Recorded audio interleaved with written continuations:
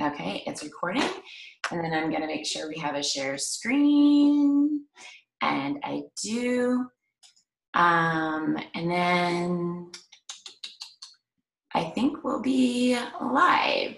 Let's go share. Okay. I think that's going to work. I see it on there. Awesome. I'm always like, oh God, technology. I usually have someone else run this stuff, but I know. All right. I am so excited for this E2T interview with Anna Levesque. She is one of my, I don't know, I probably am a little bit starstruck by her and all that she's accomplished. She is a world-class paddler. She is also a SUP instructor. You also certify people in how to do stand-up paddleboard yoga. She is someone who is, what is it, 6 continents that you've kayaked on, Anna? Yeah.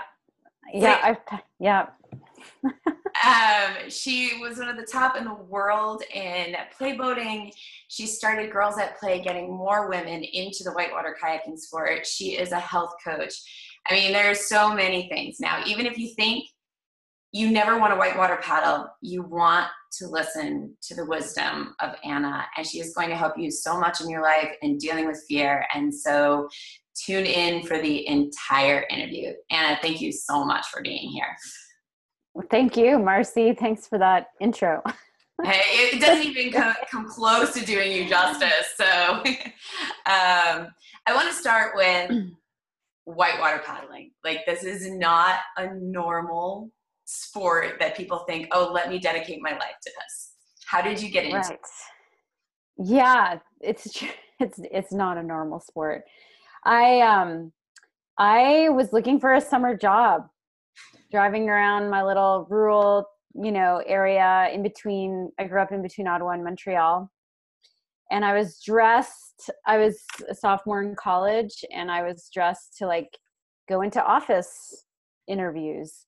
And I was like, there's a rafting company near here. Maybe they have jobs. And I drove myself over there. And now that I've been in the outdoor industry for a while, they must have just wondered what the heck I was doing, just to the nines, hair done, walking into this small rafting company, super outdoorsy. And I just went for it. I was like, do you guys have jobs as a raft guide? And they chuckled. They're like, oh, guide training started a couple months ago. There's no way. And I said, well, do you have anything else? And they were like, we've got a position in the kitchen. And I'm sure they were like, there's no way this girl is going to go for this. And I was like, all right. I don't know. It just, I just was, had inspiration of okay, well, this is totally different and cool. And working in the kitchen was, not the ideal job. I definitely, I was called kitchen wench by some of the guides. It just was not glamorous at all. But I got to go whitewater rafting for the first time. And as soon as I went through the biggest rapid on the river, I was like, this is awesome. I was hooked. And then seeing people kayak, it looked so fun. And then what really got me hooked was the culture of the people that I was surrounded with. So yeah, working in the kitchen was not great. But being surrounded by people who put passion for life, spark for life first as a first priority, that really spoke to me. And so that's how I really got started. I begged people to teach me how to kayak on my days off. And yeah, it's awesome. So from kitchen wench at a kayaking or a rafting company to being in Shape Magazine and Outdoor Sports. And I mean, that's a very humble beginning for where you ended up, which is incredible. And I love that you just really love the lifestyle and that spark, and that once you're in a river, you were like, oh, this is it. You told me a story. I recently did one of Anna's workshops, or actually expeditions, I want to say, because I spent the whole time. She took me down my first class 3, class 4. And I'm like, and she pushed me and got me through it. It was amazing, and taught me so much. And we're going to get to that. But you told me a story of your parents refusing to even help you out because you had chosen this lifestyle and not having a car and having someone just drive you to the river at night because that's where you found peace and solace and just wanting to do this so badly. Yeah. You know, so I worked 2 years at that one rafting company, first in the kitchen, and then I was too good, so they promoted me to reception. But I really wanted to guide, and so I don't even know how I did this, but I rented a car my senior year in college and drove myself to West Virginia to do raft guide training. And then I had my parents drop me off after graduation in West Virginia. It would be unfair to say that they would not help me at all, because they were definitely, I don't think they understood. And my dad kept being like, okay, when are you going to get a real job? When are you going to get a real job? But they, you know, I was supporting myself. And so I think they were like, all right, let's see how long this lasts. But, yeah. So when I didn't have a car, they didn't want to buy me a car, to be a raft guide. But I don't know, I've never let stuff like that, distract me from what my passions were. And there's always a way. I think, that old saying, where there's a will, there's a way. And if you look or think outside of the box, like I was like, okay, well, I have friends who have cars and they need to go to the grocery store. So I'll just make it so that I go to the grocery store when they go, and yeah, I remember paying like my friend $5 to drive my shuttle. Not at night, that would not be safe, but yeah, in the, like after work in the afternoon, and there were always people out on the river. So, and people would like to go kayaking, but yeah, when I was desperate, I would definitely pay my friend Nicole $5 to drive me to the river. That's incredible. And yeah, I think it's about thinking outside of the box. And also now and throughout my life, it also means prioritizing. So I don't know, just because you said that, what's coming to mind is, folks who say, oh, I can't afford a trip, or I can't afford to do that. For me, it's not about not being able to afford something. It's more, it would be more truthful to say that's not a priority for me right now. Yeah. Because I think when things are a priority for us, where there's a will, there's a way. And we can budget and save, and it means that maybe we're not spending money on cable television or whatever else, and that we're funneling our energy and our resources towards what we're really passionate about. And that's what I think I've been good at, honestly, in my life, is funneling my energy, my attention, my resources towards what's really important to me. Yeah. That leads me to something that you said right before we got on the river the first day. And you were like, what was it? The freedom is in the discipline. Mm. And so someone thinks of a whitewater kayaker, like, you see these movies and about like rock climbing, and they talk about the dirt baggers that, they live on the side of the road, and they live out of their cars. And people just think of it, someone who travels and goes after their passions as kind of being outside society. But and doesn't have a lot of discipline, but you were actually saying the exact opposite of that. And so explain a little bit more about the freedom and the discipline. Yeah. So I like to say freedom through discipline. And some folks I've heard, recently it's become more of a buzzword. I think because of someone in the Navy SEALs who's been saying it. I actually got it through yoga. It's also a philosophy of yoga. Where when you actually have structure and discipline, for instance, doing a daily routine, for instance, you can take yoga. If you have the discipline to stretch and strengthen every day, then you have more freedom in your body. When you don't have the discipline to stretch and strengthen and you do repetitive motions, you have less freedom over time because you open yourself up to injury, right? Yeah. That keeps you bound. to not being able to do the things you want to do. So that's one easy example.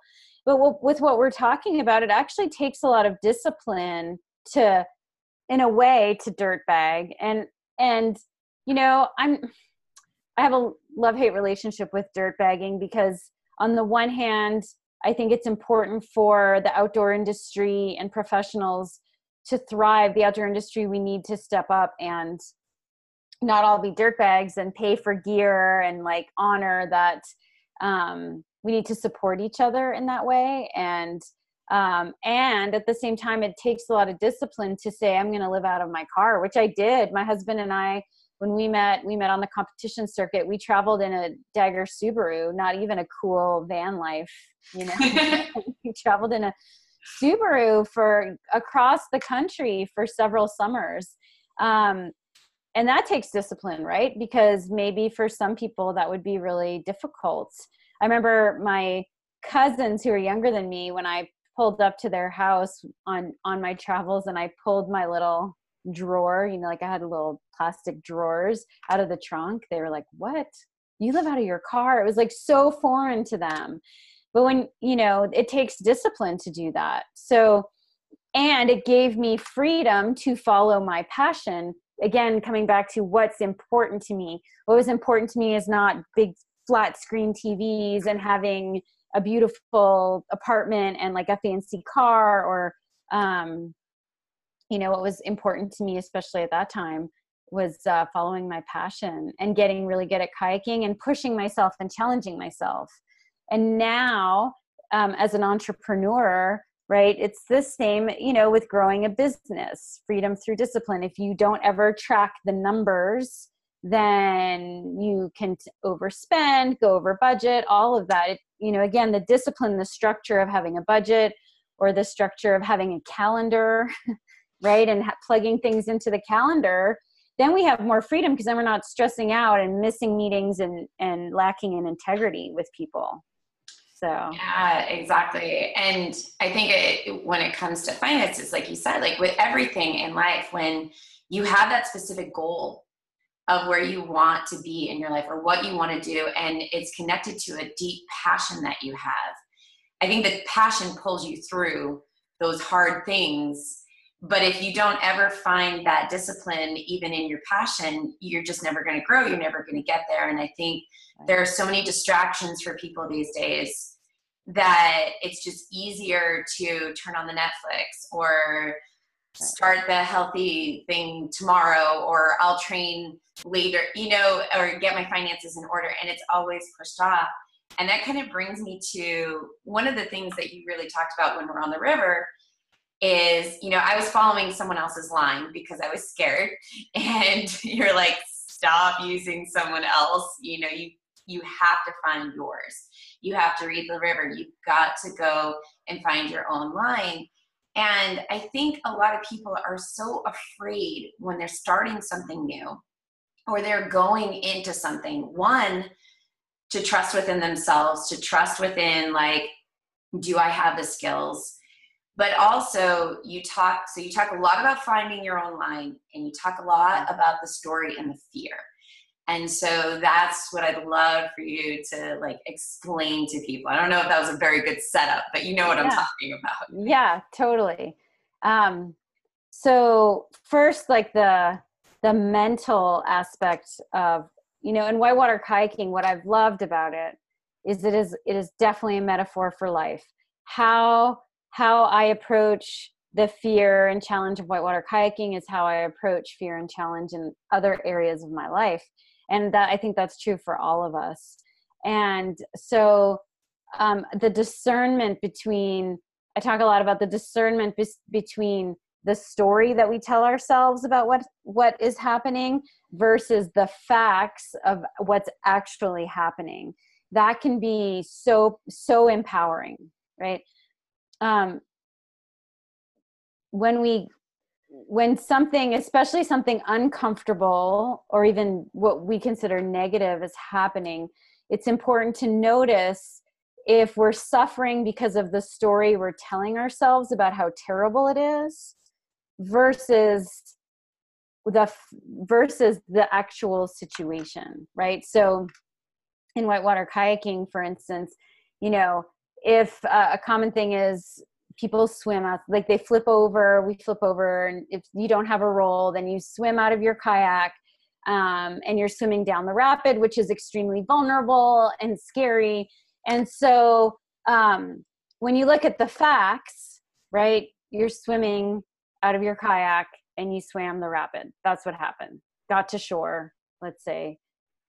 A story we could be telling ourselves is, oh my gosh, I suck as a kayaker. How could I swim there? Everyone thinks I suck. Everyone's having to help me. I'm such a burden. Maybe I shouldn't kayak. I shouldn't be out here. You know, so the story snowballs. And that's where the suffering lies. The suffering doesn't actually lie. And yes, it is physically uncomfortable for sure to be swimming in a river. But the added suffering doesn't actually lie in the act of swimming out of our kayak. So that's one example. And when we pause and actually recognize and acknowledge the story, then it loses power over us. And then we can come back to, well, wow, that was scary. That wasn't ideal, not what I wanted. But now I'm back in my boat. My friends have helped me out. What a great crew. I've got more rapids coming up that I'm stoked about, right? As opposed to like going down the snowball effect of like losing confidence because of essentially lies that we're telling ourselves. I will use that strong word, lies, because, you know, I've been there, been like, oh, everyone thinks I suck. Like no one thinks I sucked. And even if they did, that's more about them than about me. Right. That's a very good point. Yeah. And so anyways, that's, I think, and that applies to anywhere in our lives, right? Absolutely. I mean, it's like writing the first page of a novel, starting to paint. You know, there's just going up and having a conversation with someone that might be difficult, or asking for help. I mean, those same like chemicals go off inside of us and the pit of the stomach, as when you're going into a rapid you've never done and you're seeing these rocks and you're like, oh God, what am I going to do? What if I don't get through it? And you're like, the brain is just loves to torture us. It's amazing. Like we carry around these brains that like to torture us and really enjoy the lies and the stories. So you've come and you have had to face, I mean, you've done the class 5s, and it's funny, there's a rapid that Anna and I went through on the driveway that, you know, is probably nothing for her. And so there's this hole the whole rapid's called Dragon's Tooth. And I was going to walk away, but then I got very afraid of the actual walk and decided that I was better off going through the rapid, and ended up being one of my best experiences. But as I'm waiting for for my spot to go down, these 2 guys are watching you do what's called the scary ferry. No one likes to ferry or play in this area. And they're all up there like, who the heck is this? And for you, it's like, it's not a big deal. But at some point, you had to build up to class 5s, to getting what we call rock, to doing all these things so that scary ferry is like, oh, that looks fun to me. And so you had to have this long journey. And I think a lot of people look at like, oh, someone does that and like, I could never do that.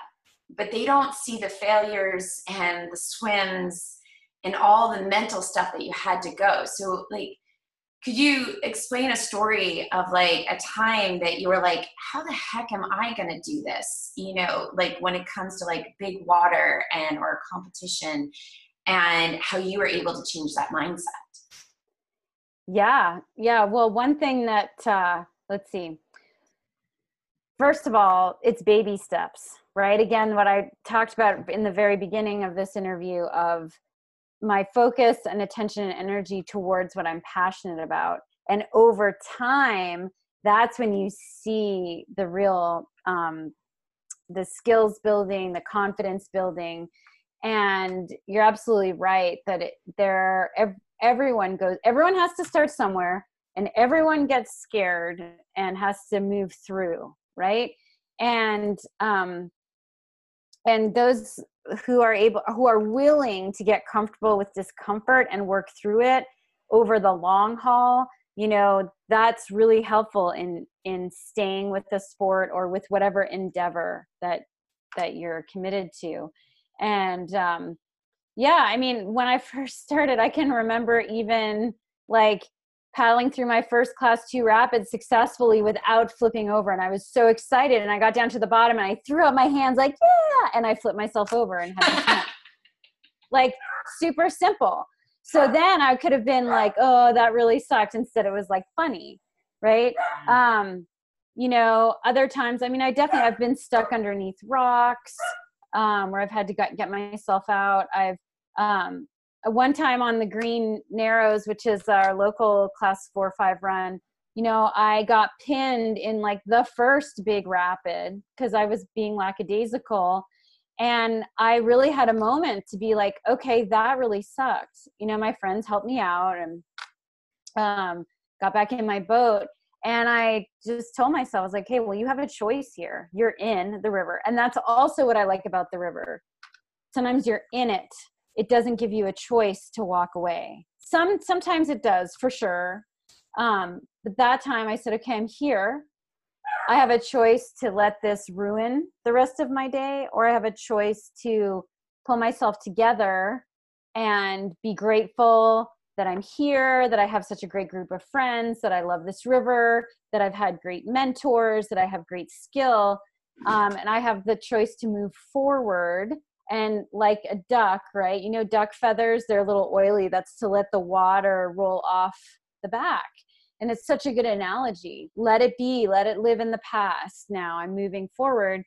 And that day I was able to move forward, and I had actually really, really good lines the rest of the river, you know, because which was different. The reason I remember it so well is because in the past, before that moment, I would have gone into all that story I was talking about, and probably maybe would have swam again because I just would have been in that negative mindset.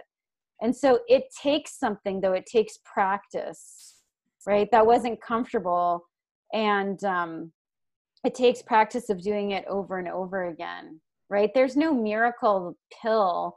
Or I tell my students, the fear is not going to go away, you know? Or as a health coach, the temptation to do unconscious, unhealthy, or make unconscious, unhealthy choices is never going to go away.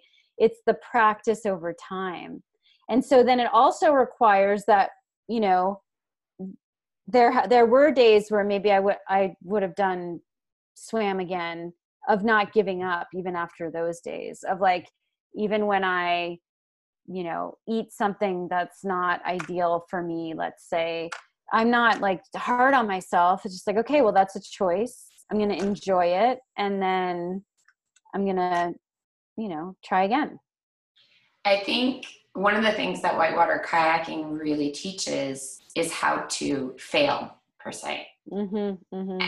And you get a choice. Do you walk away from the sport? I did for quite a few years. And then it was like, hold it, I really love this. And, you know, I got rocked a couple weeks ago. Mr. Roll and my friends are like, okay, let's have an intervention here. Like, those bruises are a little bit too much and it's time to go. And what was so exciting for me was that all I did was walk back in. But then when I got in, the mindset was there and the fear was back. And I'm like, oh, great, I'm on a run that is like usually playful to me. And you have to go through those steps. And I think people get to a point on a regular basis, and this is where someone like you and how you teach mindset and health coach, and you know, you've been through it so many times, so you can say to people, this is normal. Failure is normal. Taking that step back in your own mind, walking through those steps again, proving to your own mind again that, hey, there's always a chance to get back on. But we're not taught this in our society. We're taught, get the A, get the job, be safe. You know, what about failure? And so when people are thinking about going after their passions and their dreams, it's like, what if I fail? And it's like, you're going to. Yeah, that's right. And we don't normalize that in our normal culture. But in kayaking, it's like everyone has their story of near drowning. Everyone has their story of being rocked. Like, oh, this is just normal, like whatever. And you're like, oh, wow, okay. And so that's where I think in a lot of ways as a coach, you have such a step above so many others because you've lived it so much. You've put yourself in it. You've rolled over in a class too at the bottom and then said, yeah, I'm still going to go and get in there.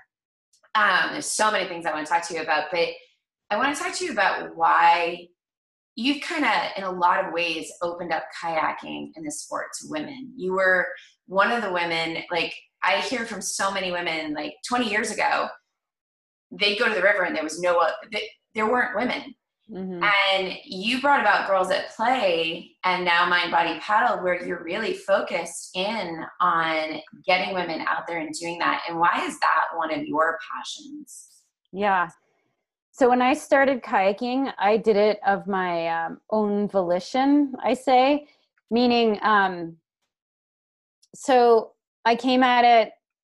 I didn't have a boyfriend at the time who got me into the sport. I also wasn't like a hot young girl flirting. It sounds weird, but really, like, you know, that's not like who I am, especially when I was younger. I was actually 25 to 30 pounds heavier, and I wasn't confident, and yet I was very focused on what I wanted to do, like once I got that bug for whitewater kayaking. And so that's why it's important to me. I wanted to provide experiences for women like me, right? Because I looked around, especially when I started competing, and so many of the women had, you know, male partners who were helping them out, from like modifying their kayaks, especially back then, to outfitting, to like they had more street cred because they were with a certain guy. And by the way, I know I'm married to an exceptional paddler who at one point was considered one of the best paddlers in the world. And I know that also I felt it, that I have had street cred in certain circles because of that.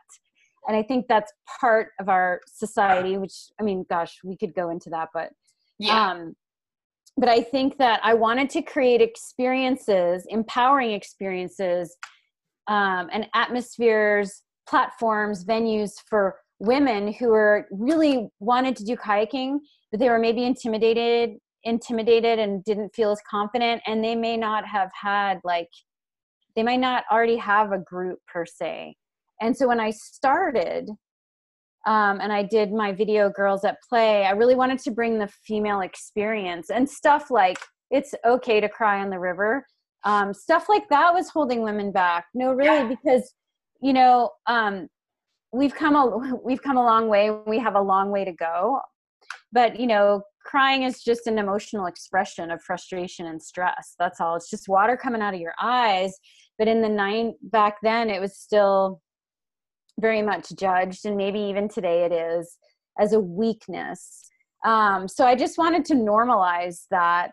Not that I think that it's not healthy for anyone to be crying all the time. However, if something frustrating or scary happened, you know, okay, for instance, I was in a race one year, and I took a swim, and I was really frustrated. I was burnt out. It was the end of the year, and I got so mad and so frustrated. This is before the race, that I walked up into the woods, bawled my eyes out. Once I was done and felt clear, came back down to the river, got in my kayak, and I won that race. Wow. So it's not about weakness. It's about, had I not given emotional expression to those feelings, I probably definitely wouldn't have won the race. I would have been still wrapped up in like trying to repress everything. And, you know, from an Ayurvedic health perspective, anytime we repress emotion, we're creating disease in the body, right? So, I mean, just letting it out is so much healthier for mind and body. So that's just one example. And I wanted to create venues for women to just come as they are. Come as you are. You don't have to be a cute little thing. You know, I'm not looking to pick anyone up. I really want to because there is that culture too. And even one male pro kayaker who I've had conversations with, because he's wanting to help empower women, he in an email admitted to, that was a motivation for him as a young man pro kayaker in befriending females and teaching them how to kayak. He was wanting to date them. And so it's a real thing. And so anyways, providing supportive experiences, authentic experiences with integrity, for women to come push themselves, challenge themselves, and have fun. Yeah. Going back to that, you playing in Scary Fairy while I'm up above and these guys are watching you. And I told you this at the bottom, thinking that it was kind of a cool saying, and I've thought about it since. They were like, wow, that woman has more balls than I will ever have in my life, And I thought it was funny. And then I saw something that Nuria, I don't know how to say her last name, but she's another female kayaker kind of opening up the world. That she's like, why is it when a woman is better than a guy at this sport or at anything, she's compared to a man? Yep. And it's almost like saying you're not, I don't know, it's like almost taking away that female power of it. And one of the things that you really do when you're on the river is honor the fact that as women, we paddle differently than men. We have more of a frontal lobe, for one. I mean, it's just genetically that way.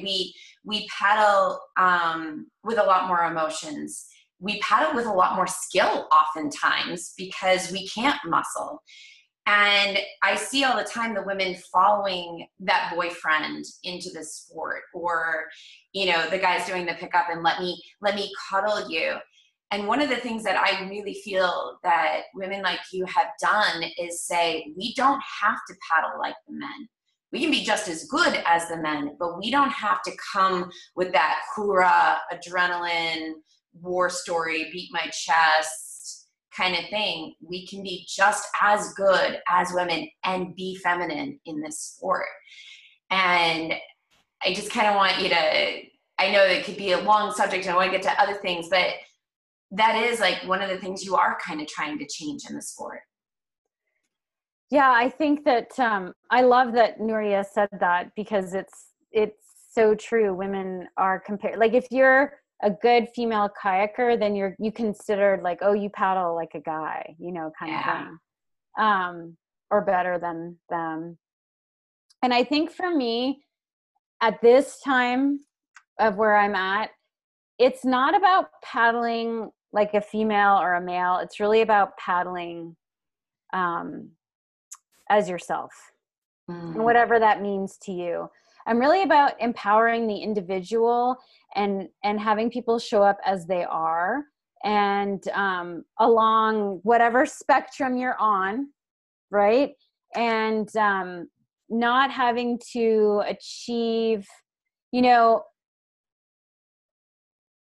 can have as much fun paddling class 3, or if you're going for class 5, you can go for class 5 regardless of your gender.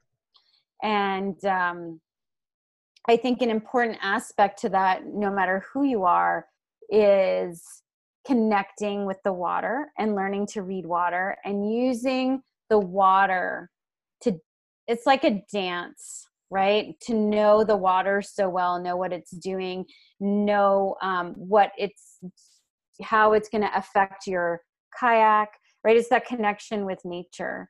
And it's the same in health coaching as far as Ayurveda, knowing ourselves. So to me, self-knowledge is the greatest power we'll ever have, more powerful than any money or job title or fancy car or whatever that you'll ever have. Because when you have self-knowledge, and from a health coaching perspective, it is knowing your constitution, knowing what works for your body type, and eating and designing your lifestyle, customizing it to optimize your performance, right?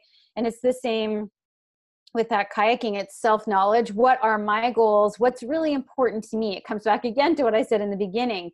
What is your passion? What is important to you? What is that spark for life that you have? and how are you going to most effectively put your energy and resources into that. And part of that is being able to connect with the natural world, both as a paddler and as someone who wants to thrive in wellness. So I think that's really my message now. I think when I started Girls at Play, it was really about empowering women. And now that's taken off. And now we have women like Nuria who are like exceptional paddlers, way better paddler than I'll ever be, you know, just amazing.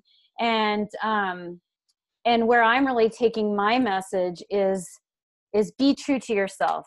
Find what ignites your spark, and let's work. As far as a coach, you know, I'm dedicated to helping individuals reach those goals, not by giving them some formula that works for everyone, because that doesn't exist, right? But creating a formula based on what I've learned and my past experiences and what I've studied and what their goals are, and help them reach those goals. I love it in a unique way. So many programs now are like, here's the cookie cutter, follow these rules. If you just get up, here's the millionaire mindset, make your bed in the morning. And it's like all these rules instead of the flow that you are talking about. I can't believe we're already out of time, but I'm going to have everything in the links of being able to work with Anna as in her coaching program, or also that she has these amazing experiences in yoga and these retreats, and links to her website. And I thank you so much, A, for being on, and B, for all that you brought to my life. I mean, I'm just mesmerized by you. So thank you, Marcy. Thanks for all that you do. I really appreciate you having me on. It's an honor. So thank you so much. Yeah, and I'd love to have you back and keep in touch with everything that you're doing. So definitely be in touch with Anna. Get on her newsletter. She tells incredible stories that just lift you up every week. And I thank you again, and have a great day. Thanks. Thank you, Marcy. You too. Bye, everyone.